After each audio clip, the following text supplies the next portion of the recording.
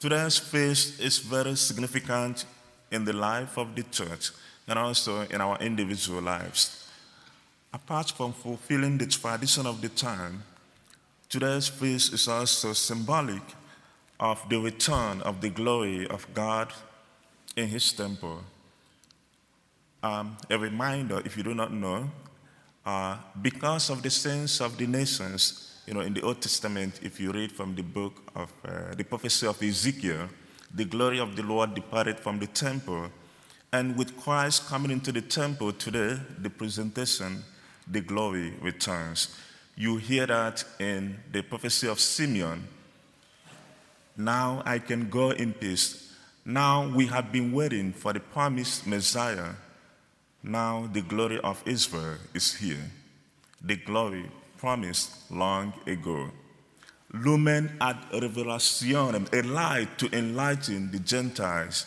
Again, that light of Christ shining to all nations. Now the salvation is given to every one of us with Christ as our light. And just as Christ is presented to the temple, the church calls us to represent ourselves once again, to reconsecrate ourselves, to also rededicate ourselves. Paul will tell us in his letter to Romans, we are also the temple of the Holy Spirit. So there is need to continue to rededicate, reconsecrate. Again, today is we celebrate those who are consecrated, to God, the religious. A way of reminding us to be committed to Christ, to give of ourselves totally to Christ through this phase of presentation.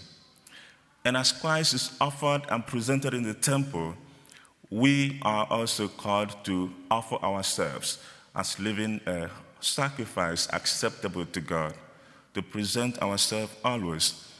That is one side of it. But also we can be present in the life of others.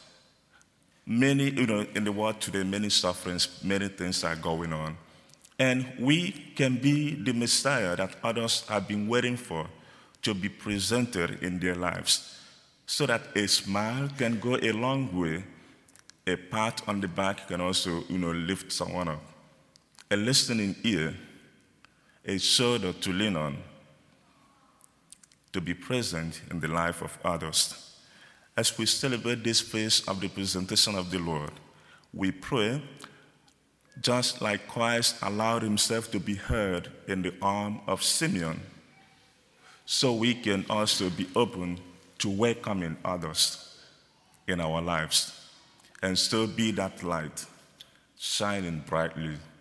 Scripture tells us in the Gospel of Matthew, chapter 5, let your light shine before men and women, so that when they see your good works, they will give glory to your heavenly Father.